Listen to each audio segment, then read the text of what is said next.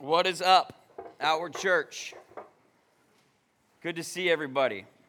Looks like the word is getting out. It's a full crowd, full house today. If it's okay with you, I'm just going to hit the ground running here.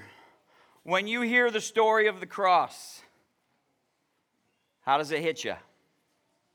We just read it. Stephanie just read it for us. How does it hit you? Is it a sad story? Or is it your story? When you hear the story of the cross, do you sit back and do you watch or do you listen? Is it just another sad story? Or are you in the story? Is it your story? Is the cross about you? That's what we want to talk about today. I'm afraid that a lot of us are sitting back, and when we hear the story of the cross, like we just heard read, or when we read it, it falls flat.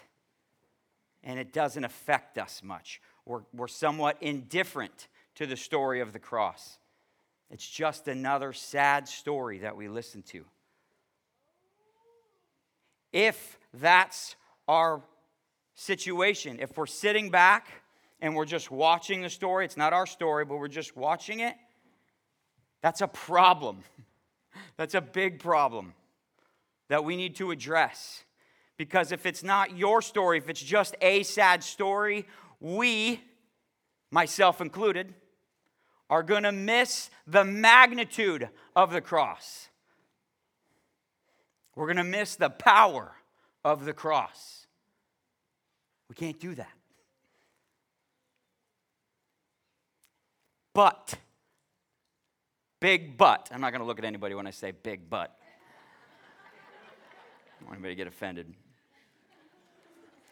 But, this is supposed to be serious.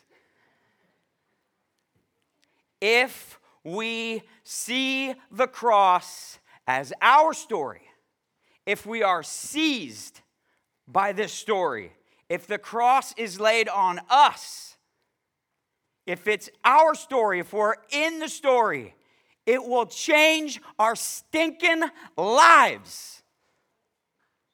I don't want to get overly dramatic. I'm 2 minutes in so far, but how insane would it be if this is our story, if it's not the story of the cross, but it's our story of the cross? What could happen? What could change? Could you even imagine what would happen? Lives will be upended in a good way. Peace and love and the joy of the cross would wash over people, and everything would change in their lives. And my life too. Is the cross just a sad story, or is the cross our story? That's the big idea today. And we're going to walk through the passage, and we're going to pull it apart, and we're going to see how this shapes up. We got a couple of different groups we're going to look at. We got the weeping women of Jerusalem that Jesus addresses. And then we got our boy Simon of Cyrene, okay, who's carrying the cross. These are the two characters that I want to compare, contrast, talk about, and go through. So Jesus is just experienced some incredible, horrific torture and abuse, beating and mocking. His back is ripped to shreds. His face is disfigured. He's got thorns pounded into his head so that there's blood coming down. I'm sure there's blood everywhere. He's walking up the hill to his death, to be crucified. It's very clear where he's going. He's going to die.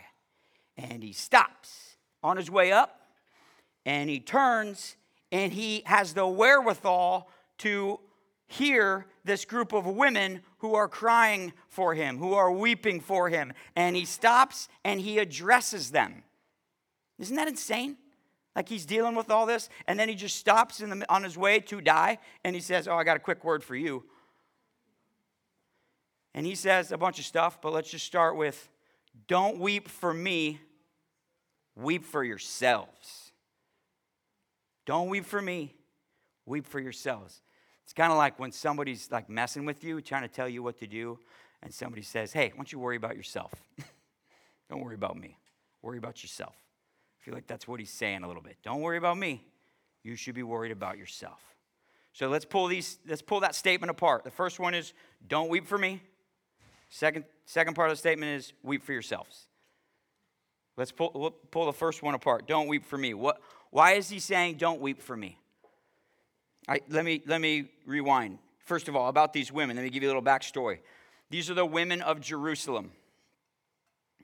These are professional mourners. These are not Jesus' followers necessarily. These are not the women that are going to be sitting at the cross as he dies a little later in another section. These are professional weepers, saddened by another crucifixion. Another sad story is what they're dealing with here. Their husbands, their fathers, their brothers. We just heard about last week when Brandon talked about the crowd. And what were they yelling? Crucify him, crucify him. Pilate's like, I don't see any guilt in this guy. Why? I don't want to crucify him. I'm going to release him. They said, no, crucify him. Pilate tries to tell him 3 times he's innocent. I don't want to kill him. And finally, Pilate says, I wash my hands of it. It's on you. That was their husbands, brothers, fathers of these women. Now these women are sitting here weeping for Jesus. And Jesus says, don't weep for me. Now, why would Jesus say, don't weep for me? Is he reprimanding them for being sad at this atrocious act? Could it be that compassion here is not right? That's not accurate. That's not what he's saying. Compassion is good. Being saddened by Jesus' death is not a bad thing, of course. Sadness at injustice, weeping for abuse and the murder of an innocent person is not wrong. If we were there, we probably would have done the same thing. Everybody knows Jesus is innocent, but he's being taken to be killed. We would have been weeping too. Compassion is good. And when we hear a sad story of someone, or when you know of someone who's going through a hellish experience in their life, what are we called to do? In Romans 12, weep with those who are weeping. Compassion, sympathy, empathy is good. Like, don't get caught up. Sometimes as Christians, I feel like we get caught up. We should be robots. Nope, I'm joyful. I'm joyful. Happy clappy. Like, no, I'm doing good. Everything's good. Like a robot or a zombie. That is not accurate, okay? Just to be clear, we ought to weep with people that are weeping. We ought to, like, if somebody's in a pile on the ground, we don't try to, like, force them up. Get on the ground with them. Weep with them.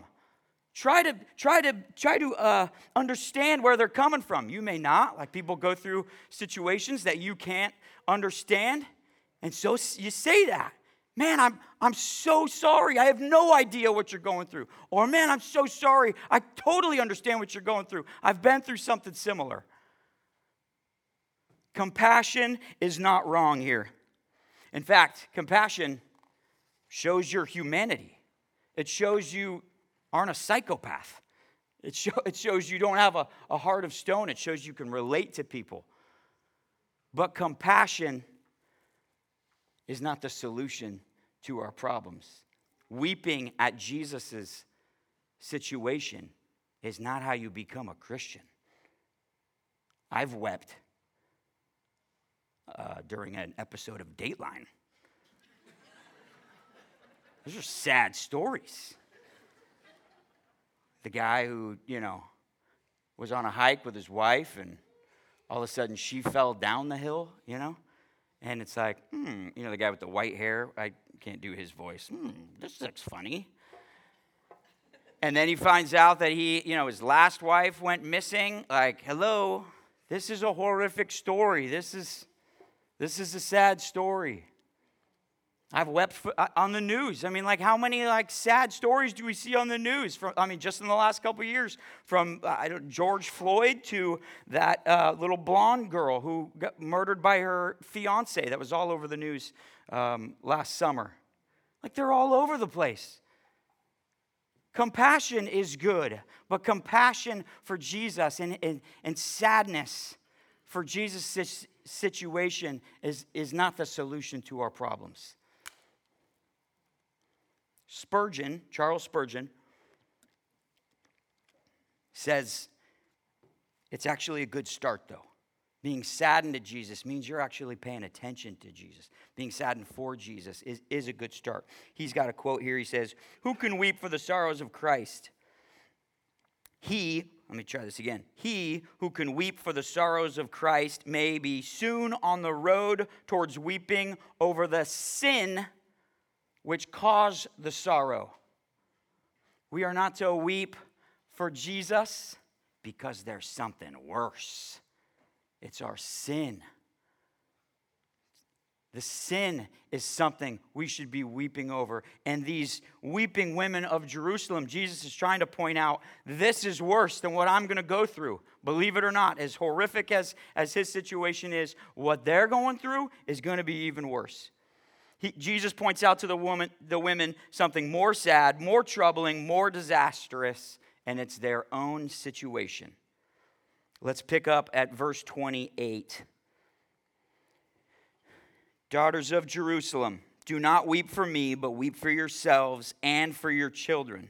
For behold, the days are coming when they will say, blessed are the barren, and the wombs that never bore, and the breasts that never nursed. Then they will begin to say to the mountains, fall on us, and to the hills, cover us. For if they do these things when the wood is green, what will happen when it is dry? Just a quick note on that wood analogy there. He's saying, listen, if they do this to me, what are they going to do to you? I'm the only righteous one. I'm completely innocent. And look at the suffering that's happening to me. What will happen to you? He's just trying to make a distinction between the two situations. And he's alluding to, when he's talking about blessed are the barren and the wombs that never bore, he's saying, you're going to be in a situation where you will wish you were never born. It's going to be so bad.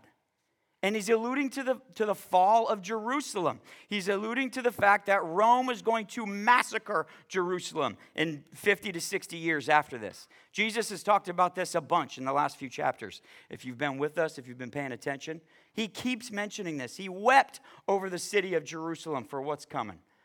There will not be one stone left upon another. And the reason that Rome would surround Jerusalem, they were going to starve Jerusalem out, or they would starve them out. Nobody would be allowed in. Nobody would be allowed out. People would just become, emaciated, and people would be dying. I mean, this sounds like the Holocaust, doesn't it? This sounds like Auschwitz. Some of the pictures that we've seen from World War II. That's what he's alluding to. But, another but, not as big. But, are we to look at Jerusalem here? Is that what we're to focus on? No. Spurgeon, again, Spurgeon is the greatest. Most of this is from Spurgeon, just to be honest. Make sure we all know where this is coming from. Spurgeon says when Jesus talks about the destruction of Jerusalem, the language he uses kind of intermixes with the language that is used for Judgment Day. So he's talking about Jerusalem, but for us, we're thinking, oh, dang, he's talking about Judgment Day. And I'll give you an example. Revelation 9:6 says, and in those days, people will seek death, and they will not find it. They will long to die, but death will flee from them. Don't weep for Jesus. Weep for the sin that's going to create a situation and torment so bad that people will wish they never were born. It is a bitter sorrow, what we're talking about here. For people that do not repent, the sin in their life, the rebellion against God, when you refuse to obey and submit to the rule and reign of Jesus, like that sin starts the torment now. If you don't submit, life will not go as planned, and the torment will begin. The disaster will begin, and it will continue, if unrepented of, forever. Okay? Except for it's going to get much, much worse in the end. That's what we're to weep over. That sin. It's a bitter sorrow for those that don't repent, and it's a sweet sorrow for believers. Still sorrowful, but it has some sweetness to it. That's different, huh? Also from Spurgeon. It's sorrowful because our sin put Jesus on the cross. That's what we're to weep over as believers. Our sin is what took him up that hill. Our sin is what nailed him to the cross. There's the obvious sins, of course, that we all think about, right? The drunkenness, the addiction, the lust, the anger, the greed. Those are the obvious ones. I don't know that we all that there's a lot of that here. There's probably some of that. There always is some of that going on. But what about the less obvious sin? What about the less obvious sin that we're kind of seeing here? What about the sin of sitting back and not recognizing the story of the cross for what it is? What about the sin of sitting back and being kind of like unmoved by the cross, uninterested in the cross, indifferent to the cross? Is that sin? You better believe it, man. And that's the sin probably that we struggle with. That's the sin that I'm struggling right now. Not so obvious, is it? We don't know one another if we're like, it's a sad story for sure, but I don't know that it's my story. It seems like a lot of work. Jesus, you didn't have to do all that. I'm not that bad. It's not that big of a deal. You didn't have to go up and die. The sin of indifference is also rebellion against God. It's a slap in the face to Jesus and the sacrifice that he made. To not see it for its fullness, not understand its magnitude and its power to change your life, and to not understand your need for the cross. So what do we do about that? What do we do about the sin of indifference? I mentioned it earlier. We got to get in the story. We can't sit back and watch it. We've got to enter into the story. Just like our boy Simon of Cyrene. Let's read verse 26. Simon of Cyrene. This is like an action-packed sentence. Okay? This is going to blow you away. Overpromise here and then underdeliver. And as they led him away, they seized, that's key, they seized one Simon of Cyrene, who was coming in from the country, and laid on him the cross to carry it behind Jesus. Wasn't that amazing? I'll explain it. Backstory on Simon of Cyrene. He's coming in from the country. I don't know if you heard that. He's on his way to the city. Got some business stuff to take care of maybe. Coming in from the country, heading to the city, cruising along on his own path. And what happens? He just crossed Jesus' path. He just came face to face with a bleeding, struggling Jesus. He rolls up to this crowd. He looks at the story. He hears the story. He hears the commotion. And what does he do? He's seized. Did you hear me read that? He's seized by it. Like he doesn't volunteer like, hey guys, I got this. Nope, that's what I do, you know. He's seized by it. He's compelled to enter into the story. He can't help himself. It's like he's pushed into it sounds like. This is the way that we see Jesus. This is the way that we enter into the story of the cross. It seizes us. I know you think in Sunday school they said, if you just believe, if you just choose Jesus, you're in great shape. God chooses us before we choose him, just to be clear. If you chose God, it's because the Holy Spirit was inside of you, softening your heart, making you need the cross, making you want the cross. It seizes us as Christians. That's the first thing that we ought to learn about Simon of Cyrene. He was seized. Not something that he volunteered for, but something that happened to him. And then what happened to the cross? It was laid on him. He didn't pick up his cross. Somebody knows that verse, don't you? We got to pick up our cross. That's a different cross, just to be clear. This is Jesus' cross we're talking about. We don't pick up Jesus' cross. Jesus' cross is laid on us. The full weight of it is dropped on us. That's what happened to Simon. It was laid on him. All of a sudden, he felt the weight of this thing. That's what happens to us. We get to a point in our lives and we just, I don't know, through scripture, through friends, through church, through whatever, all of a sudden, it is revealed to us the weight of our sin, and the cross becomes heavy, and it like crushes you almost. Simon has to bear the weight of the cross. Not his own cross, but Jesus' cross, but he doesn't have to do it long, does he? He just has to feel that weight for a little bit, for a time. He has to get it to the top of the hill.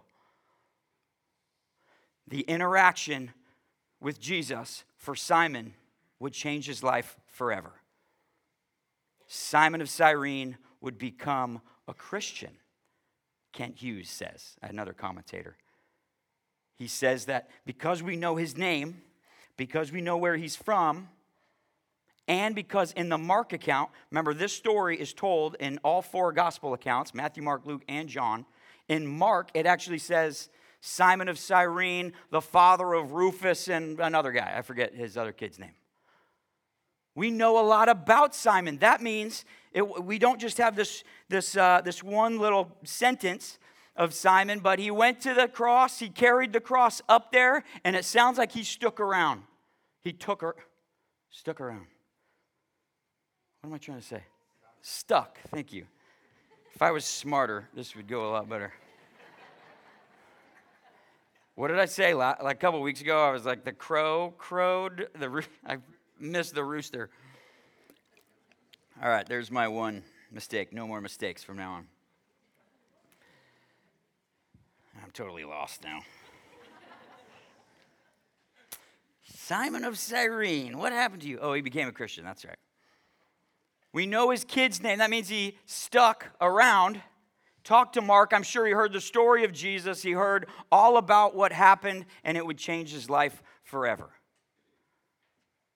Isn't that crazy that Simon would become a Christian? Let's just review real quick what just took place. Simon took the cross, or the cross was laid on him, and he helped carry the cross to where Jesus would be crucified on it. Simon took the very device that Jesus would be tortured on and killed, and he took it where it needed to go so Jesus would die on it. In a sense, Simon is helping the Romans and helping the Jews crucify Jesus. How does a guy that helps to crucify Jesus become a Christian? And the answer to that is, how do any of us become a Christian? We're all guilty of the same thing that Simon did. We're carrying the cross. Our sin nailed Jesus to the cross. We are all in the same boat. Simon's story is our story. You getting it? Like we enter into the story. We become Simon. We feel the weight of our sin, weight of our indifference. We weep for that. We got to understand that we brought the cross to where it needed to go. Jesus brought the mercy, though. The very blood, get this, the very blood that we're responsible for shedding is the same blood that washes our sins away. How crazy is that? It's a sweet sorrow.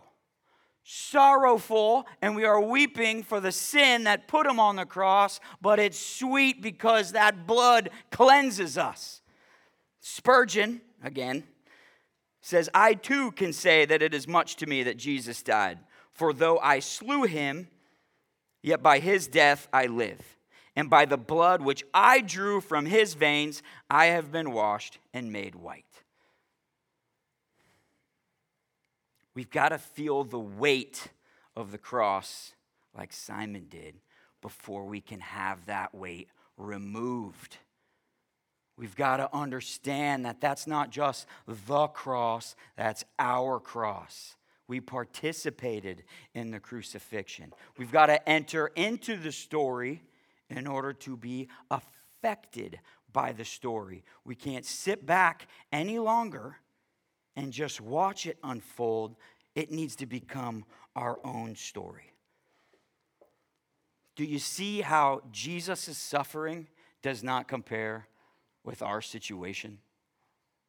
Jesus' suffering was on purpose. He came to die. He came to relieve us of the condemnation of our sin and our rebellion against God. He suffered, but his suffering, his torture, his beating, his whipping, his mocking, them spitting on him, all of that would save all of us. That brings incredible joy. A joy that is not just comparable to the sadness, right? A sweetness that's not just comparable to the sorrow, but a joy that's like 10,000 times greater than the sadness. 10 million times greater. Billions of souls, perhaps, have been saved by the cross and Jesus' suffering. And what about our sin? When we compare that, our sin has no benefit. There's nothing good to come from that.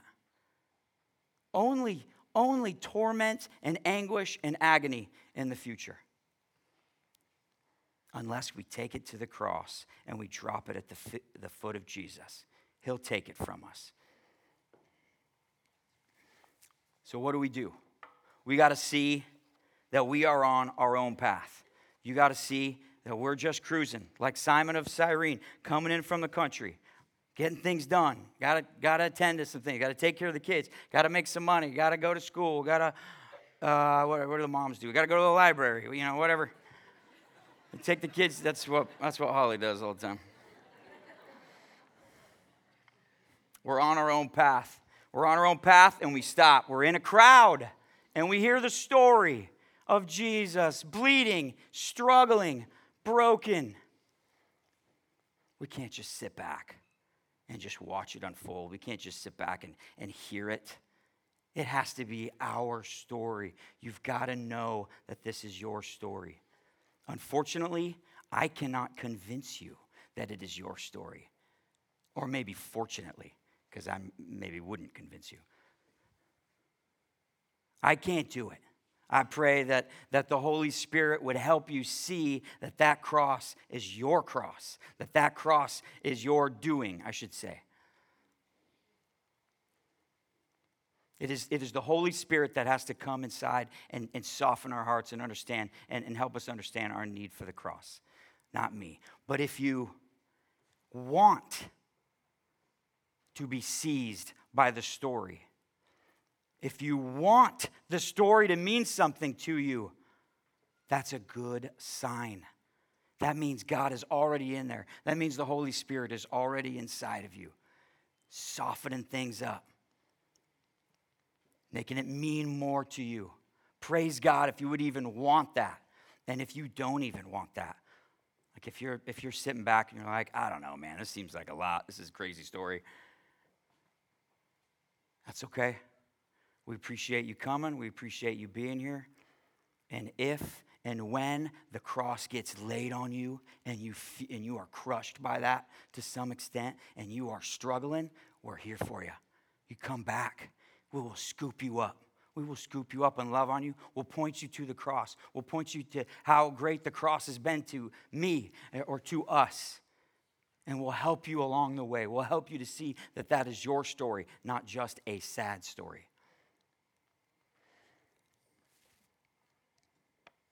Last thing. Once we've been seized by the cross, once we've wept for our sin, once we've then experienced the sweetness and the joy of that cross, the joy of the peace and the grace and the mercy and the forgiveness that comes from that, then what do? Then we pick up our cross and follow him. Jesus says in Luke 9:23, if anyone would come after me, let him deny himself and take up his cross daily and follow me. We can't match the love of Christ, just to be clear. And that's not what we're doing. We're not trying to match the love of Christ. But he tells us, suffer like I suffered. Pick up your cross. It's a smaller cross. It's like a travel size one. It can't handle the weight of sin. It can't handle the weight of our shame. But it's something.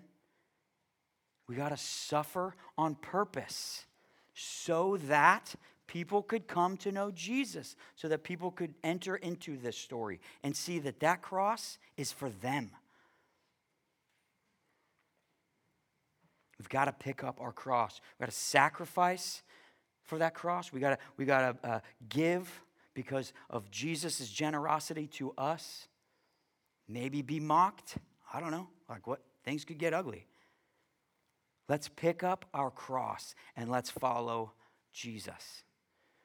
The church went on a retreat last week with the elders and the staff over in Sun River for a couple of days, and we're just talking about the church plant, this church. Just talking about plans for the future, what we want to do, try to check in with the staff and elders and wives and see how we doing. Is everybody holding up okay? And it's been, if I can be honest, a bit of a struggle to plant another church. We got solid relationships at the Salem location that we just separated, that we just stretched, it feels like tearing to some people, those relationships. It's a little bit of suffering. But look at all these relationships. Oh my gosh, how many people are here? Is it 180? 186? Are you serious? This is insane. Yeah, super cool. This is what we want to do. I don't know that we're going to plant a church again here, in the next year or something, but this is the idea. We probably need a minute to bolster our relationships. Listen, we want to go deep together. We want to be a church that sends, not just church plants, but we want a church that sends you guys, that mobilizes and deploys you into the community, into Silverton and Mount Angel, Salem and Kaiser, wherever else, Woodburn. We want to grow deep together, and we got a plan for that. We got a plan that we put together. I'm not going to roll out any details right now. I think we'll probably talk about them at the member meeting on March 13th. But we got a plan to disciple one another, to create tight relationships so that we can then stretch those relationships and maybe do a little tearing, but we're going to do it for the right reasons. We're going to do it because we want to create more relationships. We want to see more people come to know Jesus. We want to see more people come to know that story of the cross is their story, not just a sad story. But we got to start with Jesus' cross before we go to our cross. If we try to hang too much on our little tiny crosses, they're going to fall over and they're not going to hold up. So we want to be clear about that. Let's have the band and communion come forward. Why don't I pray for us here while we go to communion. Heavenly Father, we love your story of the cross. We love everything about it. We thank you that you would send your Son, that Jesus would come, he would endure all of this, even death on the cross for us. I pray desperately for all of us, including myself, that I would not sit back and just watch the story. I pray against that story just falling flat for me, to not be indifferent to that cross, for me to engage with that cross, for me to enter into the story of whatever way that we can. We pray that you would go before us, that you would send the Holy Spirit to us, to live inside of us, to be seized by the story, for the cross to be laid upon us, and then we pray for the sweetness to wash over us. We pray for that we would rejoice at the forgiveness that you offer, that sin, as sad as it is, would bring the blood that would wash the sin away. What an epic story. It's almost too good to be true, it seems. But we love you and we know that this is truth. This is truth, and this has the power to change our lives. We pray this in your name. Amen. Would you guys jump up and grab some communion?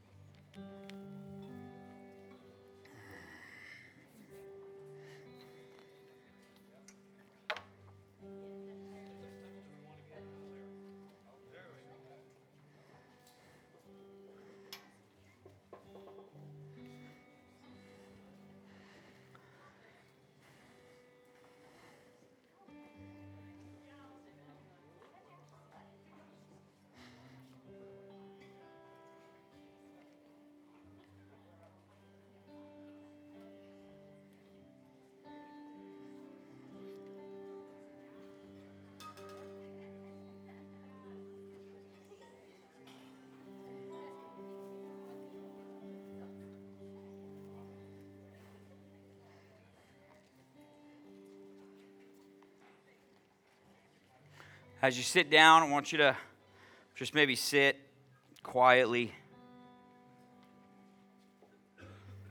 Think through how you're implicated in this story. Don't run from your sin. Please. Don't deny it in your head. I don't struggle with that. That's not my problem. I'm doing great.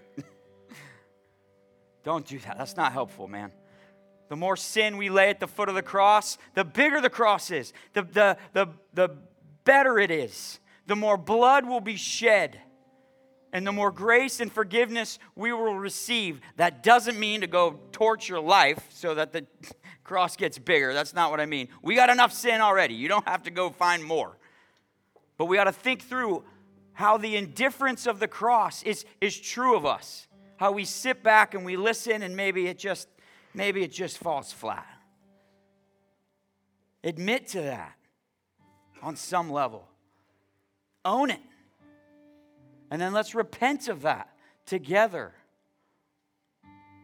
Let's remember that the blood of Jesus was shed to cover even the indifference, even the rebellion against God in our indifference and not recognizing how great the cross really is. We'll never fully understand the greatness of the cross. But let's get a little further down the road. Let's see it.